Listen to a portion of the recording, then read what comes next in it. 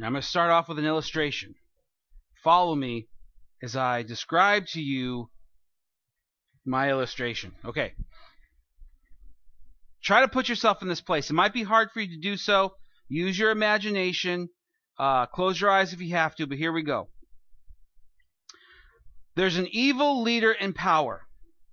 Okay, you guys are going to have to struggle with that one, but there's an evil leader in power. The morals of the people are rapidly decaying. Evil and sin are called good. Sin is celebrated under the guise of tolerance. Attacks on freedom happen more and more frequently. Hope, which was once vibrant, is being suffocated, leaving only despair. Evil appears to be winning. God appears to be silent. Now, could you guys put yourself there? Am I describing today, or am I describing the world that Jesus entered into? Yes. The answer is yes. Here's one thing I need us to understand when it comes to the gospel, when it comes to Jesus, when it comes to the gospel. Humanity hasn't changed all that much. Our problems come in different flavors. It might be just a little slightly different. Our dresses are obviously different, and the manner in which we do stuff might be different. But the problems that we face are literally eternal. They are, I shouldn't say eternal, they've just been going on since the beginning. The same problems we face today are the same problems that Jesus was born into. It's the same atmosphere in which Jesus, or the Bible says through Jesus, it was the perfect time for him to appear. Jesus came into a world where people were corrupt. Leaders were evil. Sin was celebrated. And we were in trouble. Today's sermon's entitled, You Cannot Save Yourself and You Don't Have to. And here's the gist of it. Jesus came to rescue us. Jesus being born in a manger some 2,000 years ago is more than just a simple story that we share on Christmas, or something that we try to guard when this season comes around. The season that we're celebrating now is the idea that God came into human history to save us. We absolutely need saving.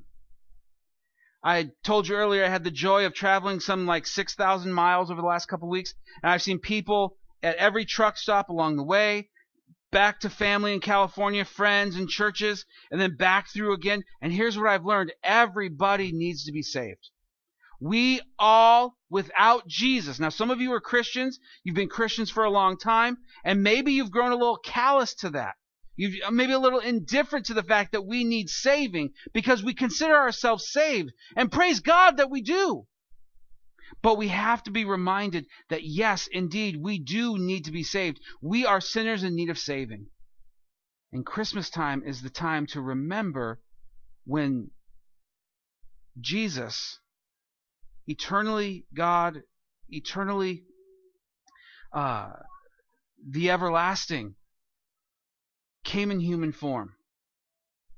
Now, I don't know about you. Have you ever gone from maybe a work position? You've gone from one of loftiness, and then maybe you've been demoted for some reason. There's downsizing, or it's not anything you did. I'm not calling you out on your work or anything like that. What I mean is like there's just some shifting, and you get new responsibilities that you might consider a little beneath you. You've earned the right to not have to do these things anymore because you've worked 10, 15, 20 years at a certain company or a place, and you've earned maybe a management position or something like that. And then you go back, and it's like, oh, geez, like this is not where I thought my life was. Now, take the negative out of that and amplify that by like 1 billion, and you have God, the King of all creation, coming down into this lowly creation that has been tainted and polluted by sin.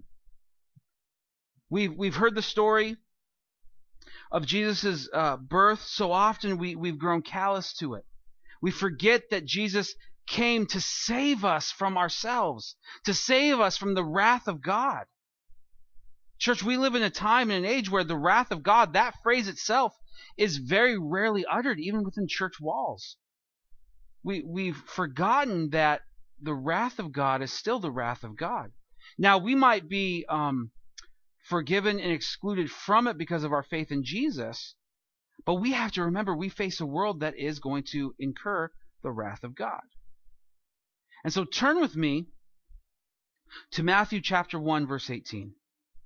We'll go over just a short passage from the birth story of Jesus. Christmas is an elective. Remember high school, we had electives? You didn't have to take them. There was classes, English and science and all that. But then there was other things, small gas engines and art and things like that. They were considered electives. Celebrating Christmas is somewhat of an elective. We're not commanded anywhere in the Bible to celebrate Christmas. We get to celebrate Christmas. There's nothing wrong with that. But we have to understand that what we get to do is a privilege. That we get to celebrate Christmas is a great honor.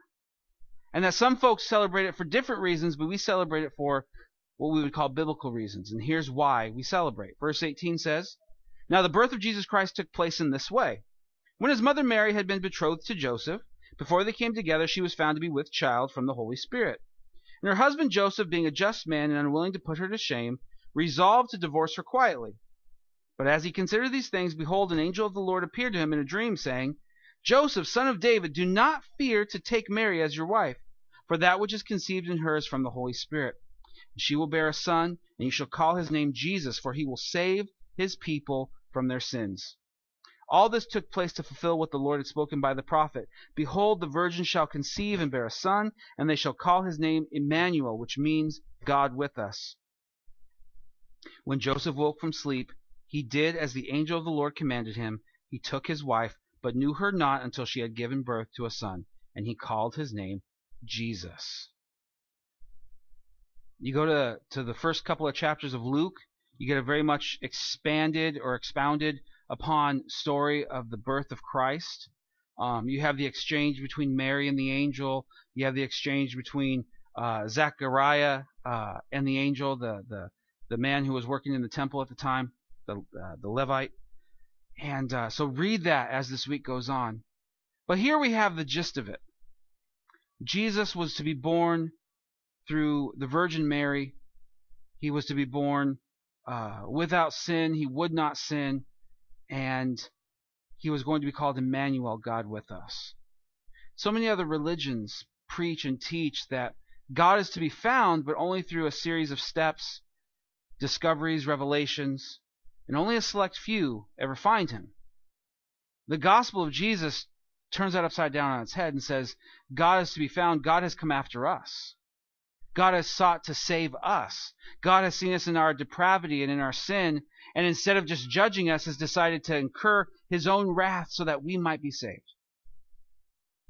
In the verse here in Matthew chapter 1, it says that Jesus was sent to save his people.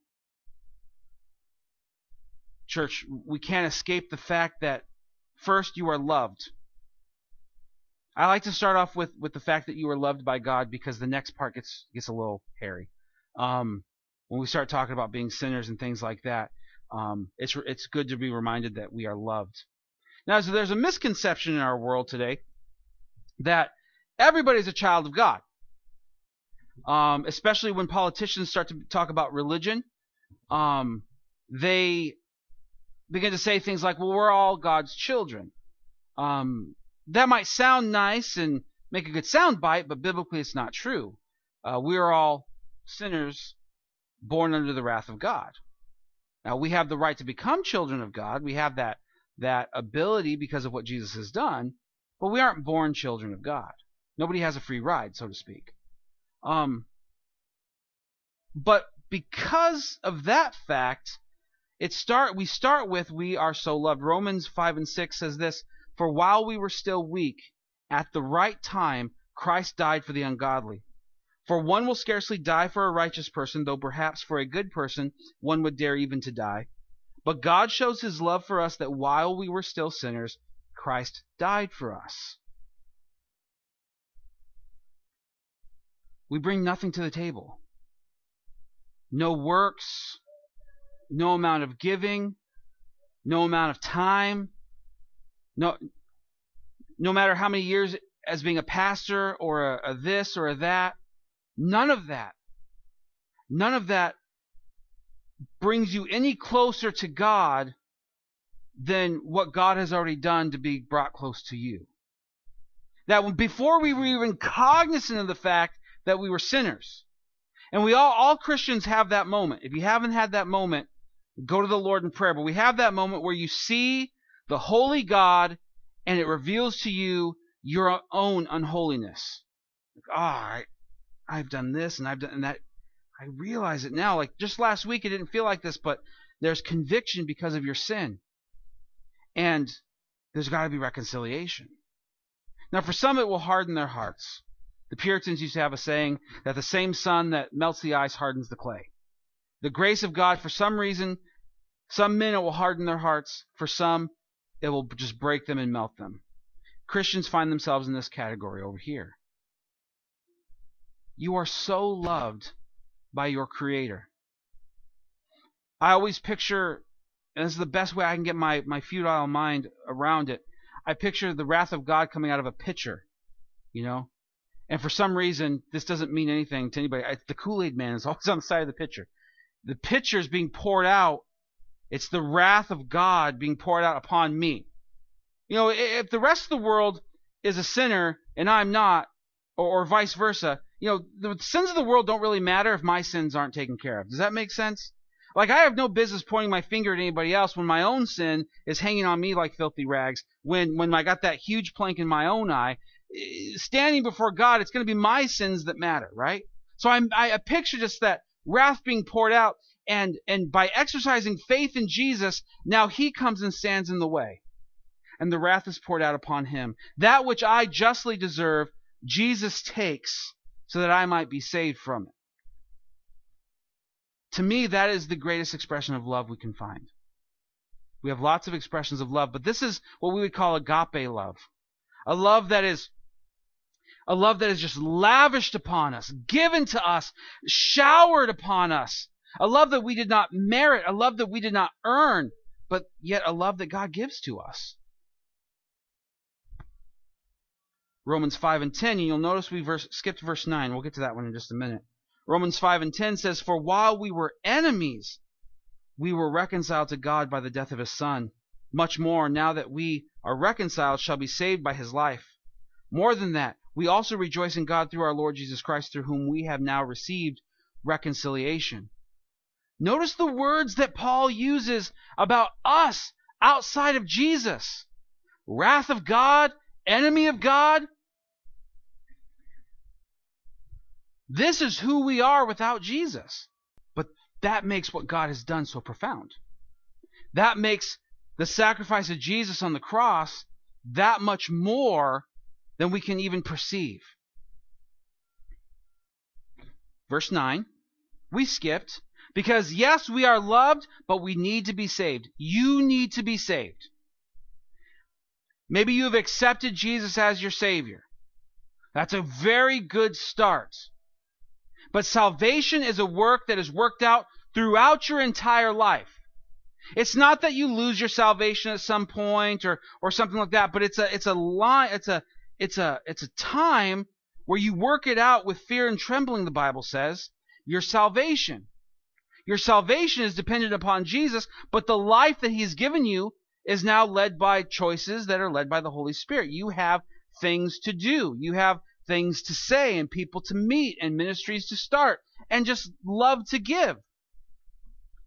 You are loved, but you need to be saved. Romans 5 and 9 says, "Since therefore we have now been justified by His blood, much more shall we be saved by Him from the wrath of God." The wrath of God is this huge term in the Bible. It just means it's judgment. It's the day of standing before the Lord. It's eternal punishment for our sins. The wrath of God, it's like the best phrase you can use to try to describe something you can't describe. The wrath of God. Now in this verse 9, it says, we've been reconciled and all that, but I want us to realize we've been reconciled and saved from what? The wrath of God. God doesn't just wink at our sin. Okay, come along, you can come in. I won't tell anybody, just come around the back. You'll be saved too. No, a real price has been paid. The real blood of Jesus has been shed. The baby that is born in the manger grows up to be the man who dies on the cross. Because we need saving. Romans 3:23 says, for all have sinned and fall short of the glory of God. And that's just half the verse. We'll get to the rest of it at the end there. For some people, being called a sinner is not the best part of their day. You show up at a Christmas service, and they promise you cookies, and you think, we're going to get some warm fuzzies here today. We're not going to be talking about sin today. We can't talk about the salvation of Jesus without recognizing first that we need to be saved. That the very real wrath of God one day will be poured out upon non-believers. We haven't manufactured this. We haven't concocted this. This is the plan that God has laid out since the beginning. All of us have fallen short of the glory of God. What does that mean? God has a standard and we can't reach it. We need to be saved and we can't save ourselves. Nothing we can do will ever get us right with God except for one thing: faith. It is by faith we have been saved, the Bible says. Today, if you want to be saved, if maybe your life is not where it should be, maybe you once had a great fervor for Jesus and it kind of dwindled and now life is just in the way and you know something's different. Today's a day to exercise faith again. To walk out of here believing in what Jesus has done for you. Not believing for the things that you want or believing for, the wish list in your head, but believing that Jesus loves you so much that he would die in your place. That he would conquer sin and death. That's only half the story. That he would conquer sin and death and then live for you and rule and reign at the right hand of his Father. If I could, I would encourage you this week as you read, as maybe you go back to the nativity story of Luke chapter 1 and 2 and Matthew 1 and 2. Read the book of Romans as well. You'll notice I'm coming a lot out of the book of Romans. Read the book of Romans. The book of Romans is a great teaching and preaching and reminder and warning about Jesus and the gospel and saving and the wrath of God. You need to be saved. For some of you, that might make you angry. For others, you probably say, yeah, I do need saving. I've heard a lot of good sermons in my lifetime. I've heard a lot of bad sermons too. And one of the gauges I have for good and bad sermons, because that's sort of relative, right? What I consider bad, you might consider good, and vice versa, for different reasons. But I always ask myself, how does this message save someone who's maybe stuck in alcoholism? They just can't put down the bottle. Yeah, they know how to properly exegete a verse from the Bible, or they know the Greek or Hebrew definition, but is that going to help them when the temptation is there to become drunk again? Or will this rescue somebody from the snare of pornography? Will this rescue somebody from hatred or anger? The temptation to steal or to lie? See, the message today is all about Jesus and how he has rescued us. And for those of you caught in sin, realize A, that you're human, that temptation's a real thing, and that you need saving. And then even after you are saved for eternity, we have to be delivered from certain things that ensnare us here in this lifetime. We are being perfected, yet we're not perfect yet. You understand? We are being, it's like a puzzle. We're being put together, but the puzzle pieces are not all there yet. And so for some of you, you're stuck in certain types of sin. And you know what your sin is. And you've confessed it to the Lord. And you're still stuck. I want to encourage you. God loves you.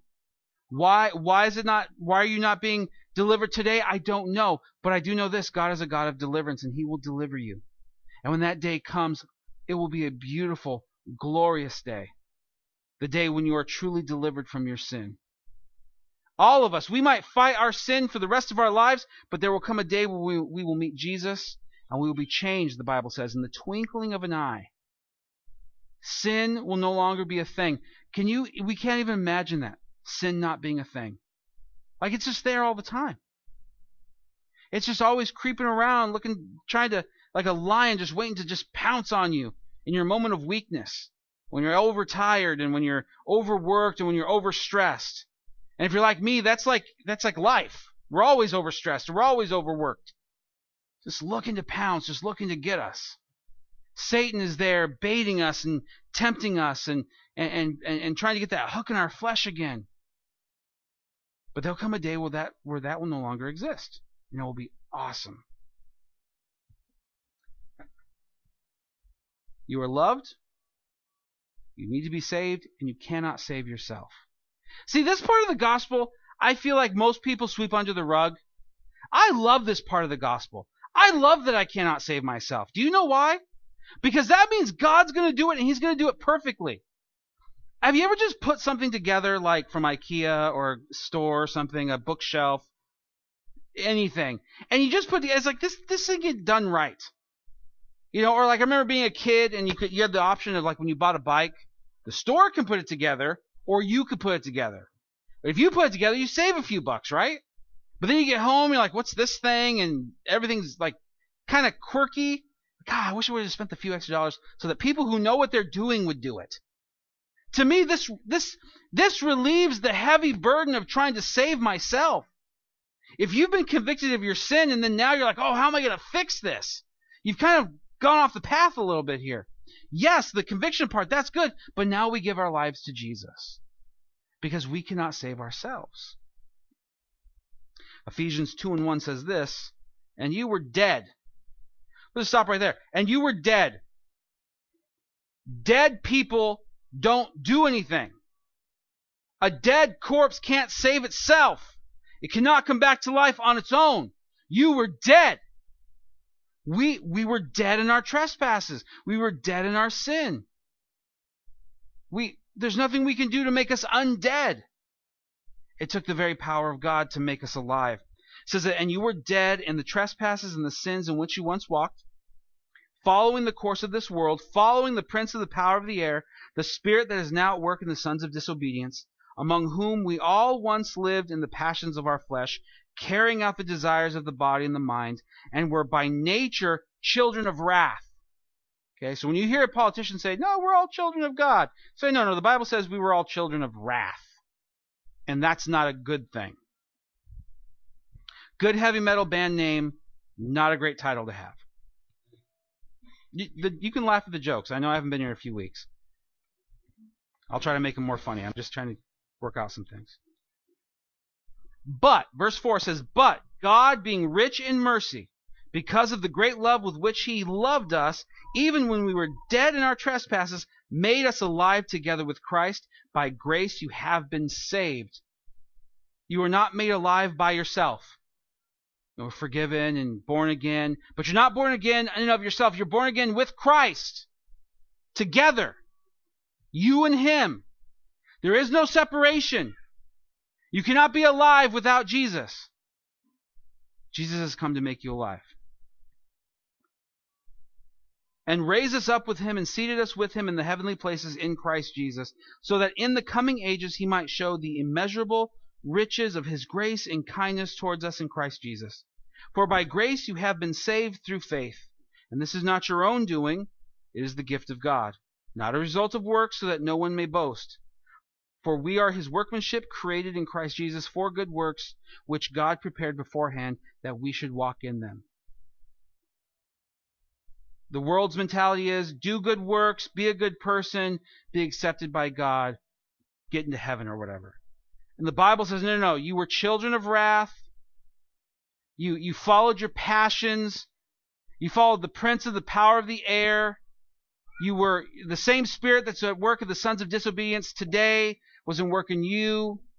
You were just dead because of all this, but now Jesus has made you alive. When you give your life to Jesus, life has already sprung up in you. And the continuation of that is giving your life to Jesus. See, for me, this verse here is not burdensome. This is taking the burden away. It's like, oh, I don't have to save myself. And then I can live out verse 10, which says we were created for good works. I get to go do good stuff. Now the burden I get to pick up is doing stuff for people, loving people, serving people, ministering here at South Bay Chapel. This is stuff I get to do. This is a privilege and an honor and a place where, I don't want to lose this. I don't want to squander this, because God has created me for good works. I don't come in on a Sunday morning, man, I got to nail this sermon or God's going to hate me. I got to nail this sermon or I'm going to lose my salvation. It's like, oh man, God, help me to preach the message you want the people to hear. You have saved me. You're awesome. I'm not. Let them hear you, not me. But thank you that I get to do this. See, we were created for good works, to do good works. But not that those good works would make us better before God, but be a representation of the God we serve. If our actions aren't showing Jesus to the world, or at least someone other than ourselves, if our actions aren't preaching the gospel, then we need to become better disciples of Jesus. When the disciples went out into the temple courts and the synagogues, they knew who they represented. Not only because of their words, but because of their actions as well. You cannot save yourself. You can be saved. That's the message of Christmas. That's the message you need to hear today, that you can be saved. And maybe those words, I've said the word saved so many times this morning, maybe they're losing all meaning.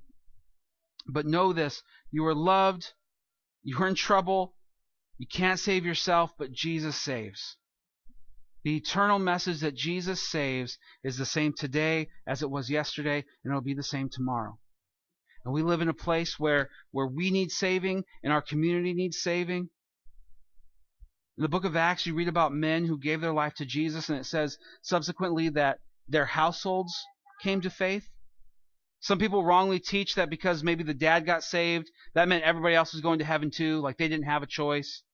What the Bible's telling us there is that the husband, gave his life to Jesus, and then the family followed suit. They gave their life to Jesus too.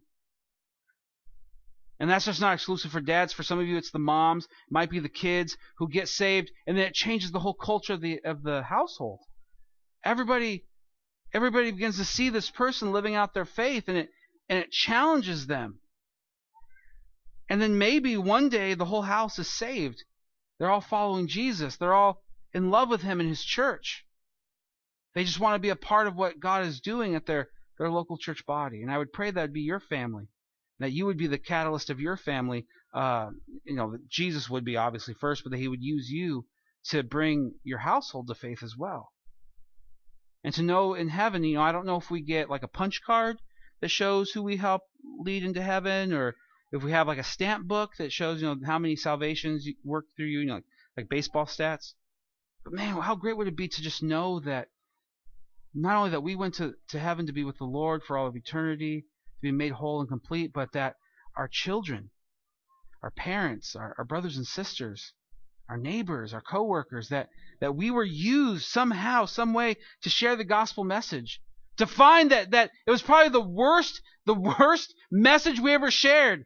Or we sat there and we just trembled and we're like, I don't know what I'm going to say about Jesus, but I got to say something. And that was used somehow by the Lord. Not some big, profound, well thought out, scripted thing, but just your moment of weakness where God's power was most strong.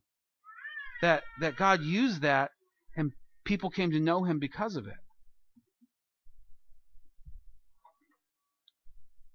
Acts 4:12, when Peter and the disciples, they've now been preaching. The day of Pentecost has come. They've been filled with the Holy Spirit, preaching up a storm. Well, the powers that be don't like that.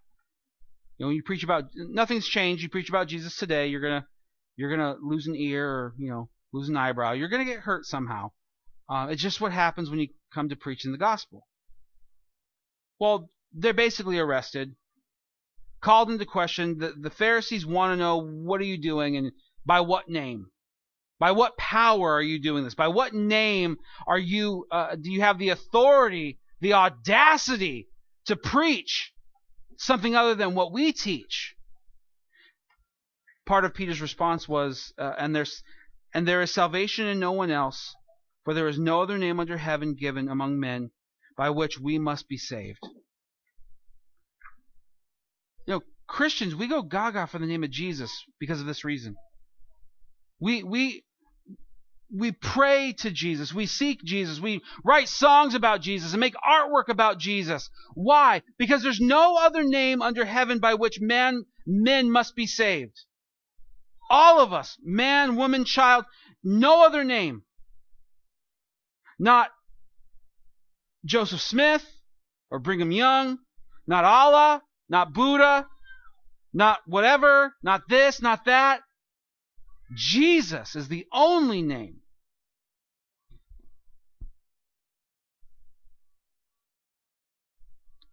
Jesus is the only name that will save you. The only power, the only authority that will save you from you. A good set of rules and practices might help you eat better, stop smoking, stop kicking the dog, stop drinking, stop pornography. Sure, people kick that stuff all the time. But these things, you won't be made right with God by any other name than the name of Jesus. This is why we call out to the name of Jesus. This is why we revere and honor the name of Jesus. This is why we write songs about it. We just want to worship Him because there's no other name. There's no other name under heaven by which men must be saved. Romans 8:1 says, "There is therefore now no condemnation for those who are in Christ Jesus." Christ has come into this world so that we might become a part of Him. So the question is, are you in Christ Jesus? I can't answer that for you, nor would I dare to. Only you know how you stand before God. Here's what I'll tell you about myself. Past week, no excuses. Bible reading has dipped. Prayer time has dipped. And I can feel it. It's not, oh, I feel guilty because I'm not doing these things, or, oh, I better do them so God's not mad. No, I can feel in my life, I can feel a difference because these things are starting to lag. And none of you guys could know that. I could come in here and fake that really easy. You guys would never know. You just assume, well, it's Pastor Tony. He must be reading his Bible. Why else would he be up there? But when you stop doing these things, you start to feel that decline. You start to feel it's as though you're growing hungry and desperate. And so I feel that I know that about me.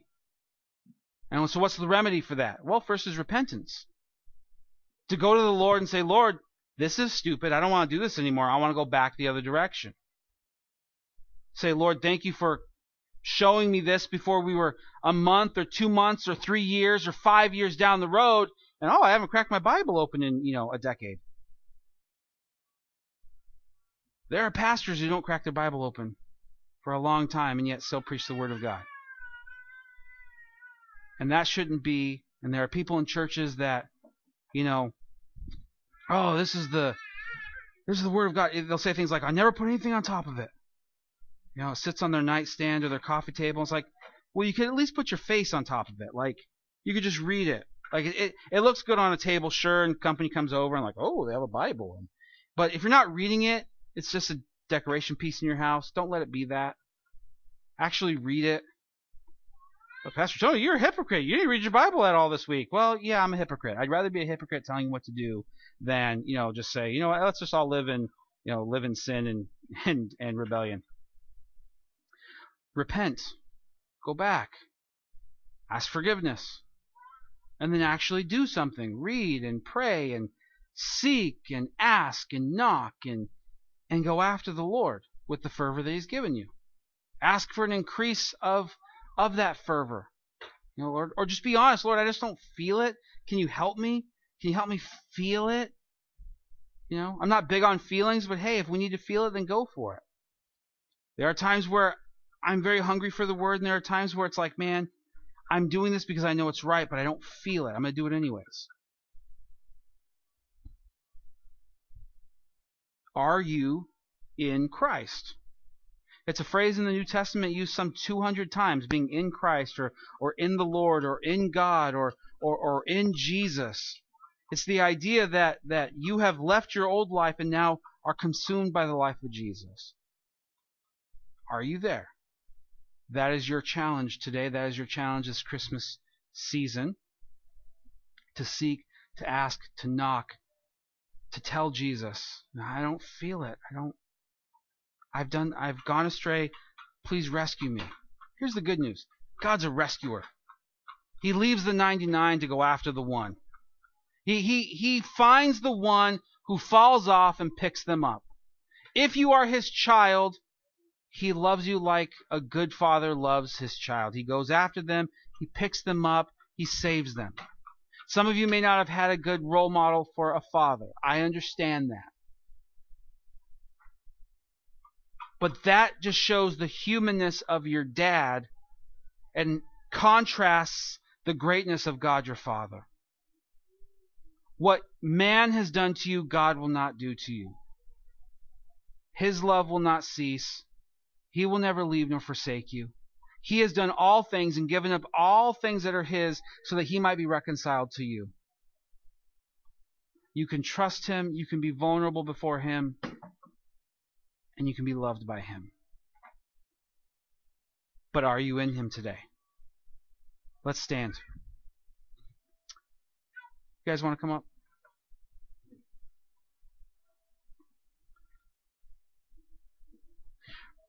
We'll end with this verse. Romans chapter 3, verse 21. Romans 3 and 21 says this, "But now the righteousness of God has been manifested apart from the law. Although the law and the prophets bear witness to it, the righteousness of God through faith in Jesus Christ for all who believe. For there is no distinction, for all have sinned and fall short of the glory of God, and are justified by his grace as a gift, through the redemption that is in Christ Jesus, whom God put forward as a propitiation by his blood to be received by faith. This was to show God's righteousness, because in his divine forbearance he had passed over former sins. It was to show his righteousness at the present time, so that he might be just and the justifier of the one who has faith in Jesus." As cliche as it sounds, Jesus is the best gift you will ever receive, that you will ever be given. And so today I just ask that you would, by faith, believe in that gift. In a few minutes, we're going to have the kids come out. They're going to sing. It's going to be awesome. Tim's going to lead them with guitar. But for just a few moments, let's just pray. I'm not going to pray for you like we normally do. I need you to pray. This is your walk. This is your life. When you leave these doors, you will go to your home. And Jesus is your Savior. He is your Lord. He is your God. So I'm going to pray, but I want you to pray for you too. Okay? This message is not for the person next to you. It's for you. It's not for the person who didn't come today. It's for you. Father God, we praise you. We rejoice as we remember the birth of your Son. Indeed, it is great cause for celebration. But it's a reminder of the gift that you have given to us. That this gift, this baby, this boy that was born in a manger a few thousand years ago, Lord, came because we needed to be saved. That your Son was named Jesus because he was going to save us. He was called Emmanuel because he is God with us. Not God far away, not God way out there, but God with us. And today, Lord, we need you more than ever. I thank you, Lord, that the burden of salvation is placed on your shoulders and not ours. That as we are saved and brought back to life and given new life through you and through you alone, that we get to do good things. We get to do good works. I praise you that your love is unending. That nothing will separate us from your love. That though we were children of wrath, through faith you have made us the children of God. I pray for myself, Lord. Help me to handle my salvation with fear and trembling. Help me to lead my household, my wife and my children, and my friends and my family, and even this church, Lord. Father, I pray for the dads here today. As they lead their families, Lord, may they know the light burden of being the man of their household, drawing near to Jesus. For the ladies, the same thing. For the children, the same thing. For grandparents, the same thing, Lord. That we would all individually follow after you, to become disciples of you, be changed by you, and that you would continue the work of salvation in and through us forever. We love you, Lord. We are not perfect. We thank you that you are perfect. We are not whole or complete, but we thank you that you are working that out in us. Father, if there are people here today who have never walked like this with you, have never given their life over to you, Father, I pray for them today, that this would be the day of their salvation, or rededication, or reconciliation, whatever you want to call it, Lord. But that today, from here on out, they'd be walking with you day in and day out. I praise you, Lord, that you take us, bent and crooked sticks. You take us and you write straight lines. You write the straight line of the gospel. That none of us here is inadequate to do any work that you've called us to do. And I thank you, Lord. You are so good. We praise you in Jesus' name. Amen.